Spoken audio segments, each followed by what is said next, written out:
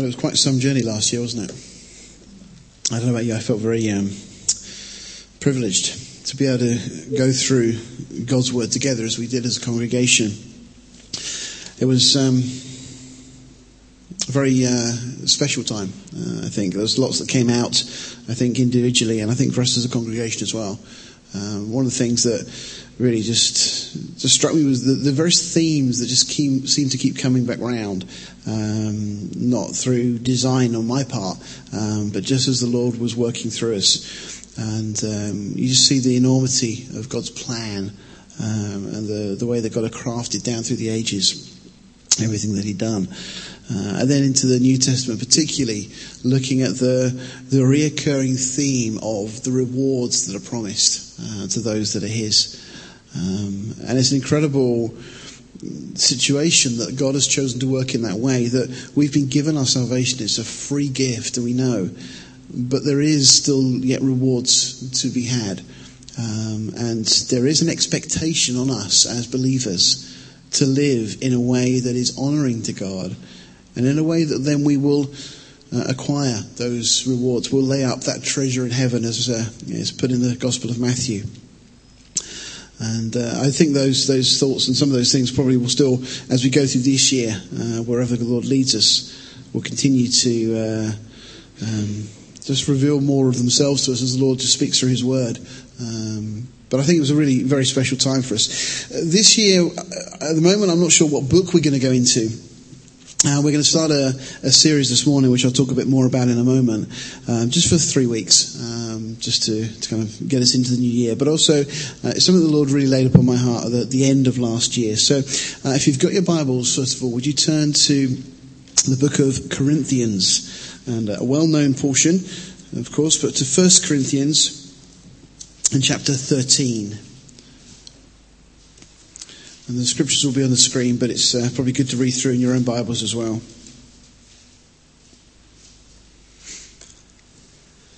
So 1 Corinthians chapter 13, and picking up at the first verse. And Paul speaking to the church in Corinth there. So after speaking about various spiritual gifts and various things within the church, he then says, "Though I speak with the tongues of men and of angels, but have not love, I've become a sounding brass or a clanging cymbal. And though I have the gift of prophecy and understand all mysteries and all knowledge, and though I have all faith so that I could remove mountains, but I have not love, I am nothing. And though I bestow all my goods to feed the poor, and though I give my body to be burned, but have not love, it profits me nothing. Love suffers long and is kind. Love does not envy.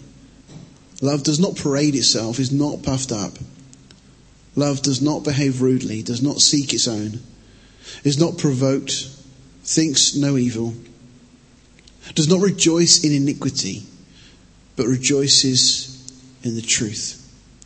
Bears all things, believes all things, hopes all things, endures all things.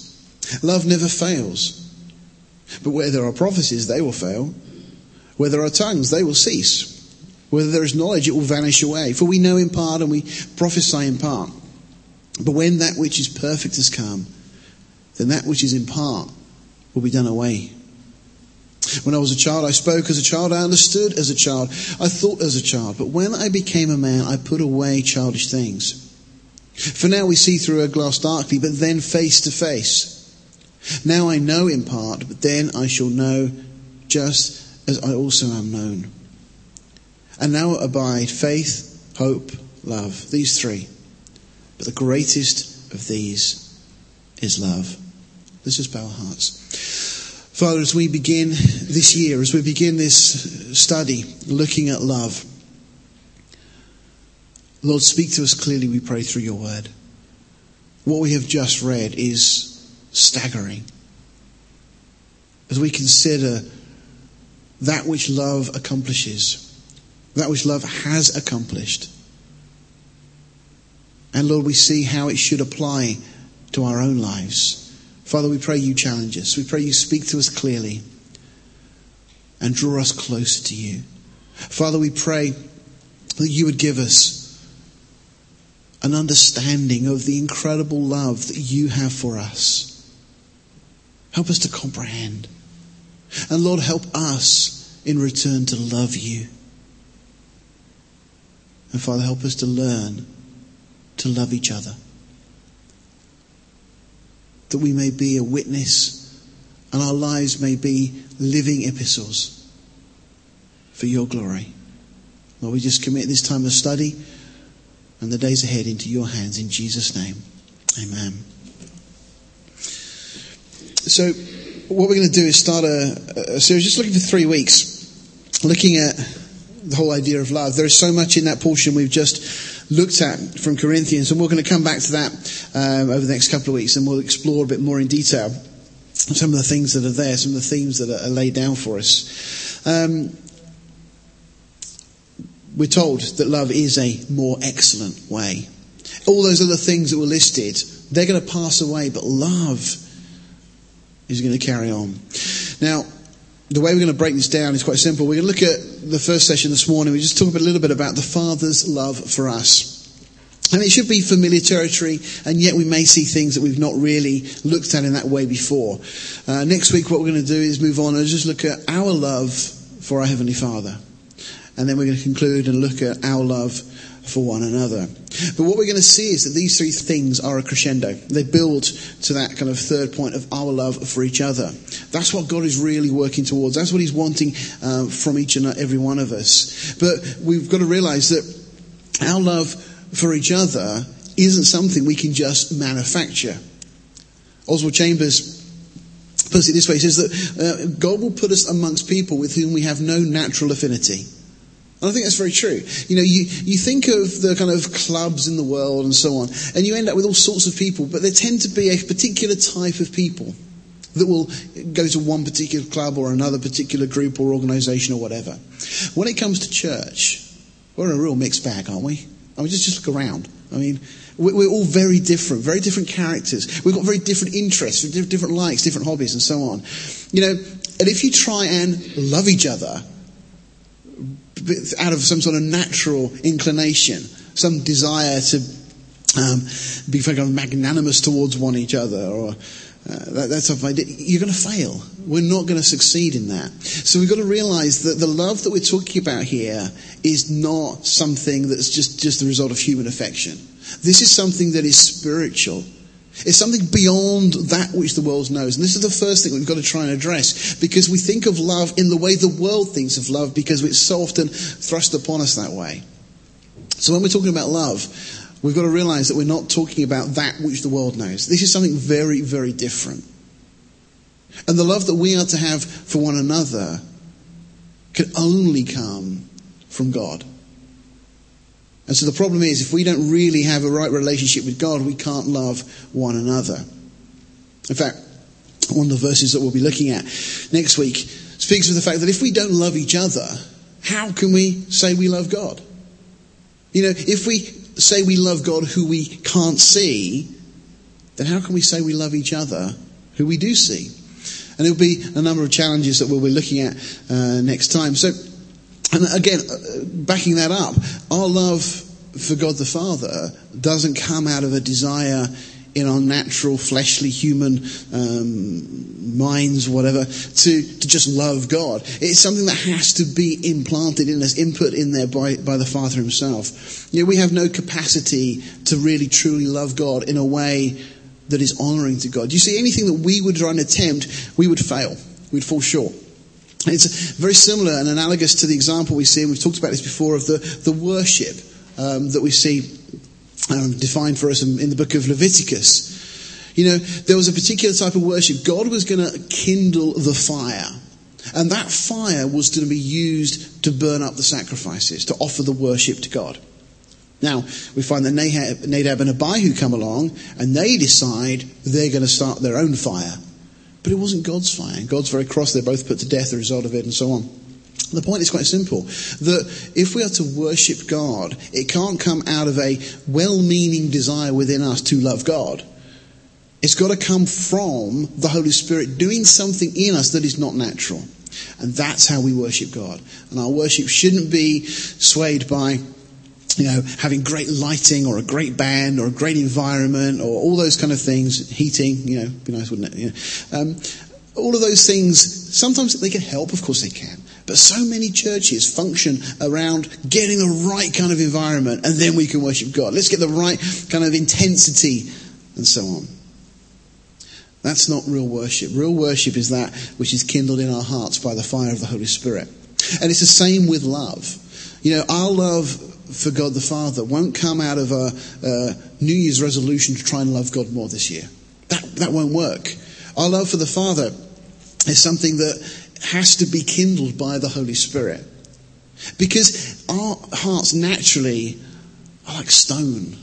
And even once we're born again, this is why Paul in Romans 12 says we must be transformed by the renewing of our minds. Basically, Paul says you've got to start to think differently.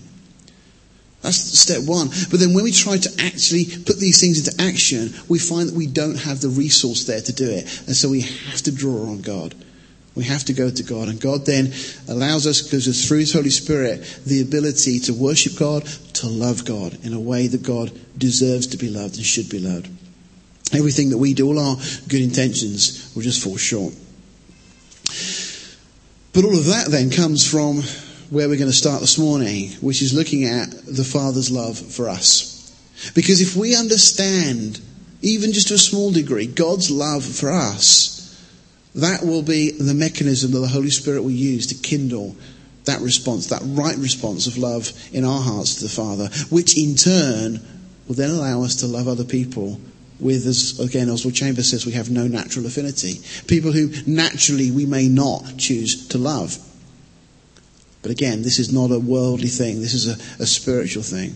David, in 1 Chronicles 29, when he was offering up all the, or praising God and thanking God for all the things that had been submitted and brought for the building of the temple, makes this statement. He says, all things come from you and of your own do we give you.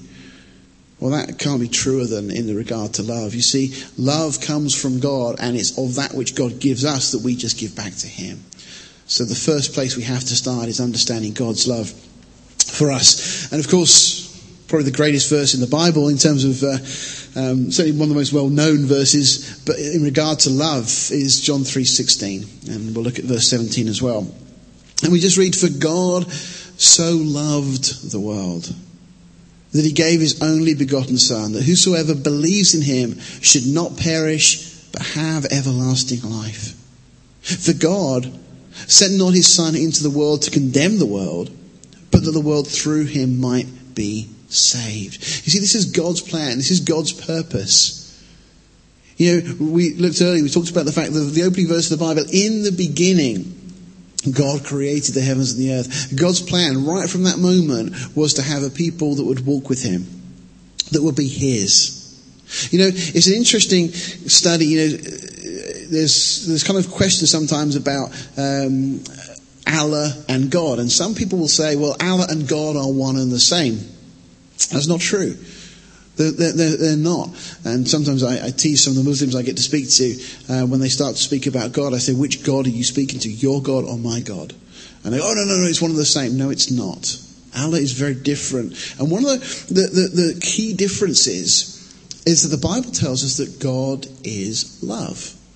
God is love. Now, that can't be true of Allah because Allah is on His own. Therefore, He doesn't have the capacity in that sense to love. Prior to anything being created, love can only exist between more than one, if I may put it this way, entity. But of course, God, the God of the Bible, the God of Abraham, Isaac, and Jacob, truly can be loved because He's Father, Son, and Spirit. God is not in need of anyone else to be able to love. But Allah, in the context that the Islamic world would hold Him, is not in a position where He's able to say, I am love. Because He has no one to love. He's in need of something else to be able to love. So there's a very clear, distinct difference between the God of the Quran, Allah, and the God of the Bible. So, God truly is love. This verse, we looked at this when we went through John's Gospel, but I love this breakdown because it just helps to emphasize this well-known verse that so often we kind of get very familiar with. But God, for God, it starts, who is the greatest being. Beyond anything. I mean, anything that we can possibly think or conceive of, God, the greatest being, so, which is the greatest degree, loved, the greatest affection, the world, which is the greatest object of love, that he gave, was the greatest act possible. His only was the greatest treasure. Begotten, that's the greatest possible relationship. Son, that's the greatest gift. The whosoever, that's the greatest company, believes, that's the greatest trust, in him, which is the greatest object of faith, should not perish, which is the greatest deliverance, but have the greatest assurance, everlasting, the greatest promise, life, the greatest blessing. It's kind of simple in a way, but it just helps to underline just how wonderful that verse is, how every word there is so important. But let's just look at that verse again, because we often speak of God's love and automatically we think of Jesus. We think of Jesus' love. We think of Jesus' sacrificial death on the cross and so on, and that's right and proper and all good that we do that. But this verse says, for God so loved the world. You see, it's God the Father who has this incredible love for us. We kind of, in a sense, feel comfortable thinking about Jesus' love for us. But this verse is telling us it's God the Father who loves us. For God so loved the world that he gave his only Son. This is a God who the Old Testament tells us is a just God, a righteous God.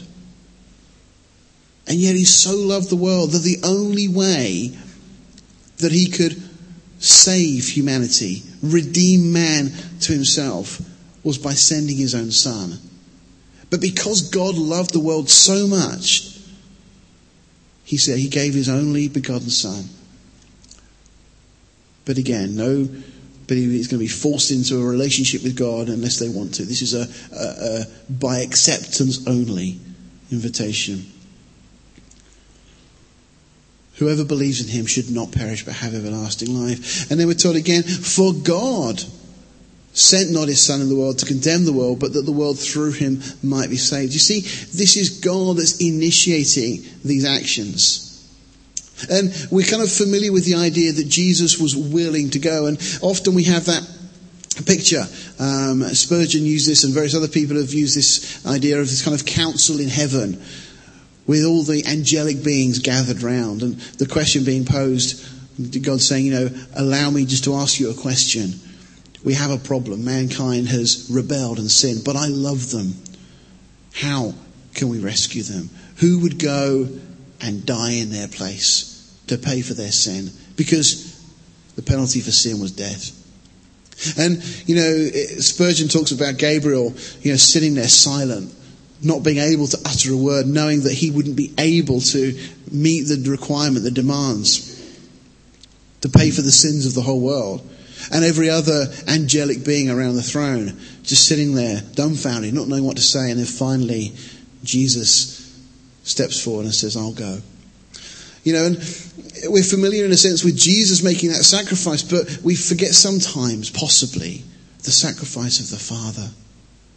Think, of course, of Abraham and Isaac, that situation we have on Mount Moriah when Abraham is to offer up his son.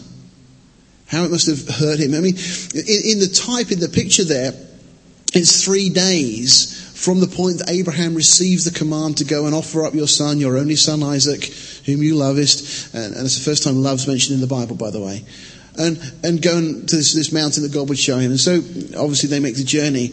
And we have that analogy with the 3 days. And some commentators have said it's as if Abraham died at that point. Part of Abraham died. It's as if Isaac was dead at that point. And it's not until 3 days later that God says to Abraham, no, don't kill your son. And he stops this situation being brought to a conclusion. And he allows effectively Isaac to be brought back to life, as it were, in that sense, in a figure, in a type. But you think of Abraham as a father, how he must have hurt allowing his own son. But you see, the reason that God did that for us was because of his great love for us. Ephesians 2 verse 4 says, but God. I think they are probably two of the most important words. I think we said this as we went through the Bible last year looking at Ephesians. Two of the most important words in the Bible. But God, who is rich in mercy for his great love, wherein he loved us. You see, this again is initiated by the Father. You know, those two words again, but God. Firstly, there's that but. You know, it speaks of our condition, how we were dead in trespasses and sins. But then that word but, it's a fantastic, in the context here, fantastic word, because it just says, wait a minute. That's not the end of the story. And the only word that would suffice following that is God. You know, any other created being, any other remedy you put there doesn't meet the requirements. But God. Together, that's our solution. But God, who is rich in mercy for his great love, wherein he loved us. Again, the love that the Father has for you is beyond anything you have yet understood. Anything I've yet understood. And I hope as we just look at some of these verses this morning, just briefly, you'll just start to realize how much the one who created everything loves you. We read Isaiah 53 as part of our communion this morning. But notice what we're told here. We're talking again of Jesus being wounded for our transgressions and so on. But then we're told the Lord, Yahweh, God the Father, laid on him, the Son, the iniquity of us all. The Father laid upon the Son the iniquity of all of us, so that we would then be pronounced clean, and so that we could have a right relationship with God. You know, often people make this wrong assumption that the God of the Old Testament is a very severe and dictatorial kind of God, and is accused of genocide and all these kind of foolish notions, because people just don't understand what the Bible says. But, you know, they make these comments, and sometimes we can fall victim to that ourselves, of thinking that God the Father is quite stern sometimes. And yet, of course, God the Son, Jesus, is the one who we love, because Jesus is our Saviour. But this morning I'm just trying to help us to see that God the Father loves you. We just say it again, God the Father loves you. The second part of this verse says, yet it pleased the Lord to bruise him. Again, trying to get our heads around that God was pleased to lay upon his own Son our iniquity because he loved you so much.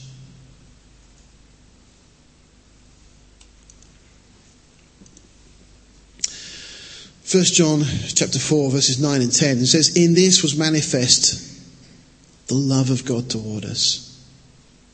And John's going to tell us now how we see, how did God demonstrate the love that he has toward us. It is because that God, again initiating the action, sent his only begotten Son into the world that we might live through him.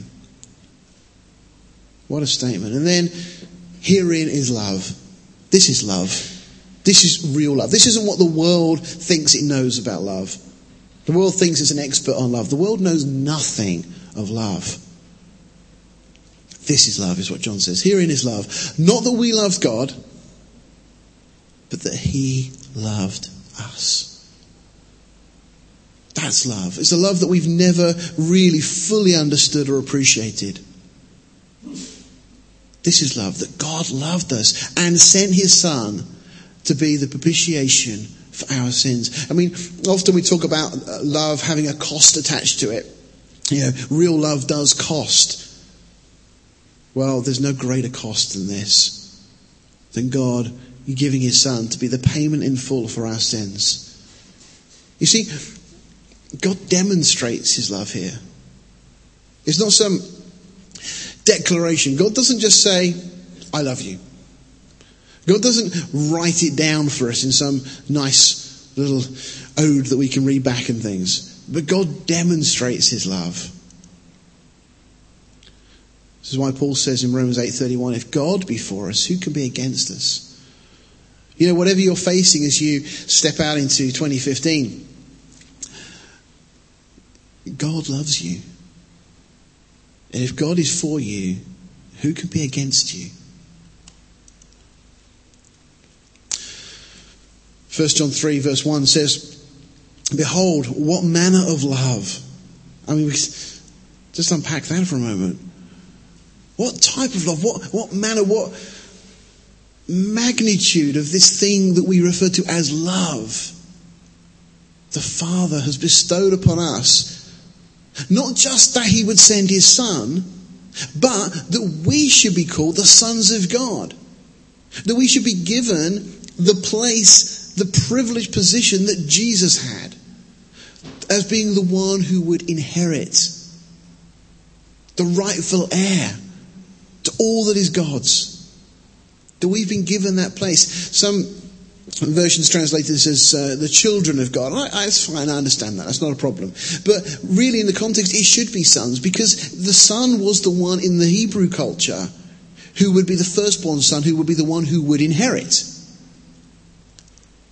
Certainly the larger portion would go to the firstborn son. And that is what's being said here. You know, what manner of love the Father has bestowed on us that we should be given that place of the firstborn. You think of Esau and Jacob, and the fact that Jacob, desperately tries to win that birthright, doesn't he? Because he recognizes the importance of that privileged position of being the firstborn. We see also with Joseph's children, Ephraim and Manasseh, and how Jacob, even though failing of sight, switches his hands around and prays for the younger over the elder. And Joseph's quite upset about it. But Jacob says, I know what I'm doing. Laying that privilege of the firstborn. And we see a number of those examples in Scripture. Well, John is telling us, just think about this. God, because he loves you so much, has given you the privileged position of being the firstborn, the one who will inherit. That's incredible. That means you are in the place as Jesus is positionally to inherit all that is God's. We can't even get our heads around that. I mean, people in this world get excited about winning the lottery. They get excited about all sorts of silly things. Now, of course, if you won the lottery, I'm not saying you'd go, it doesn't mean anything. No, I mean, you'd probably be reasonably pleased. But, those things can affect here and now. There's a American speaker by the name of Francis Chan. I may have used this example before. And he gets a long piece of rope. And he's kind of just pulling it through his hands. And just imagine rope going all the way over to the wall and back again, everything else. And at the end of the bit of rope, there's a little bit of red tape. And he says that little bit of red is your life here and now on earth. He said, and the crazy thing is that people spend all of their effort and their time and their thoughts focusing on this little bit of time. And yet we've got all of eternity. That's where we should be thinking. That's where our minds should be. We should be laying up treasure in heaven. We should be thinking of what is to come. Well, what manner of love has been bestowed upon us that we should inherit in the ages to come all that God has for us? This, if I may say this reverently, goes way beyond salvation. Because salvation is this incredible gift. But God has given us exceedingly abundantly above all that we ask or think, according to the riches in Christ Jesus. Ephesians 2 says, this verse we looked at briefly earlier, but God, who is rich in mercy for his great love wherein he loved us, even when we were dead in sins, has quickened us together with Christ. By grace are you saved, and has raised us up together and made us sit together in heavenly places in Christ Jesus. Again, just speaking of our position. What a statement. That in the ages to come, he might show the exceeding riches of his grace in his kindness toward us through Christ Jesus. Again, speaking of the rest of this bit of rope, the rest of eternity. Not just now, not just this small little moment that we focus on. That in the ages to come, he might show God the Father loves you so much that in the ages to come, he wants to show you just what he's got planned. The exceeding riches of his grace. This is the God who's created everything, who's created billions and billions of stars just because he could. You know, we look up at the stars sometimes. You get a night, maybe if you're out in the countryside, you look up and there's not so much light pollution around, and you can just be amazed as you look at the stars. You know, there are billions of stars. Somebody once said that there's billions of stars for every single person on planet Earth if you were to have them and own them. That's just the ones we know about. We don't know about the ones we don't know about. And God just, that great line in the book of Genesis, he made the stars also. It's like, yeah. Oh, yeah. It's a great comment that God was making all of this for us. The new heavens and new earth. I mean, it has been commented already, that God spent 6 days making the heavens, the earth, the sea, and all that in them is. He's been 2,000 years preparing a home for us. What's it going to be like? What is the new heaven and the new earth? What's the new Jerusalem really going to be like? I mean, you get a glimpse as you look in Revelation. But you kind of get the impression that even there, words are just inadequate to express all that is yet ahead of us. Again, in the ages to come, God the Father, because he loves you, wants to show you the exceeding riches of his grace in his kindness towards us through Christ Jesus. For by grace are you saved through faith, and not of yourself. Notice this, it's a gift of God. As parents, some of you as parents would have had that joy and that pleasure, maybe not necessarily this Christmas, for those of you with older children now, but when you had your children were younger, and certainly this Christmas we had it, those moments where it kind of brings a tear to your eye when you give your child a gift and they open it and they are just so excited. It's inexpressible, isn't it? As a parent, you'll know that real joy, that wonderful experience. Well, God the Father wants to give you gifts. That's incredible. By grace you are saved through faith, not of yourself. Our salvation is a gift that God wants to say, there, your sins are forgiven, totally cleansed, your conscience purged. What a gift. You see how it starts to trigger now the right response to God as we start to think. Just one more verse for this morning. Romans 5 verse 8. But God commends, God shows, demonstrates his love toward us in that while we were yet sinners, Christ died for us. You see, as we said earlier, God's love is not merely recorded in words or a book. It's demonstrated in deed. God put into action his love so that we would understand it. Somebody over the Christmas period I was talking to, I just asked the question, did Jesus have to die? Was there no other way that God could have done it? Well, it's a very difficult kind of question for us to try and wrap our heads around. An infinite God, is that the only way? Well, 3 times in the Garden of Gethsemane, Jesus asked the question, Father, if there be any other way. And God has chosen this to be the only way. But one of the things that is clear through what God has done, through creating the world as it is, through the whole situation, God allowing us free choice, the Garden of Eden, the fall, everything that then leads up to the cross, with Jesus coming as that sacrificial lamb to pay for our sins. All of that leads to one inescapable conclusion, and that is that God loves us. Because God did this to demonstrate his love for us. It may be, I don't know, it may be that God could have achieved atonement in another way. Probably not. But this is way outside of our realm of thinking. This is God's domain. But God chose to do what he did because it demonstrated his love for you and I. Just think about that. That God's love is demonstrated because of what Christ had to endure and go through for us. So God allowed that to show us he loves us. Once again, God the Father loves you.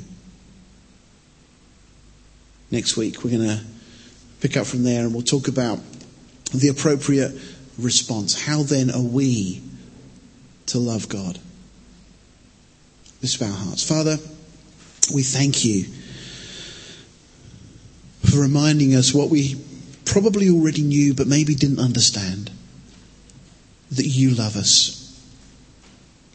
Father, you love us. And we thank you for that.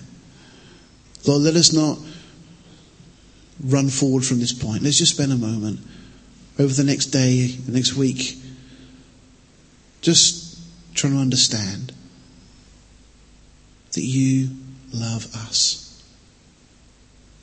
And you love us as we are. It was while we were yet sinners, in that condition, that you chose to demonstrate your love.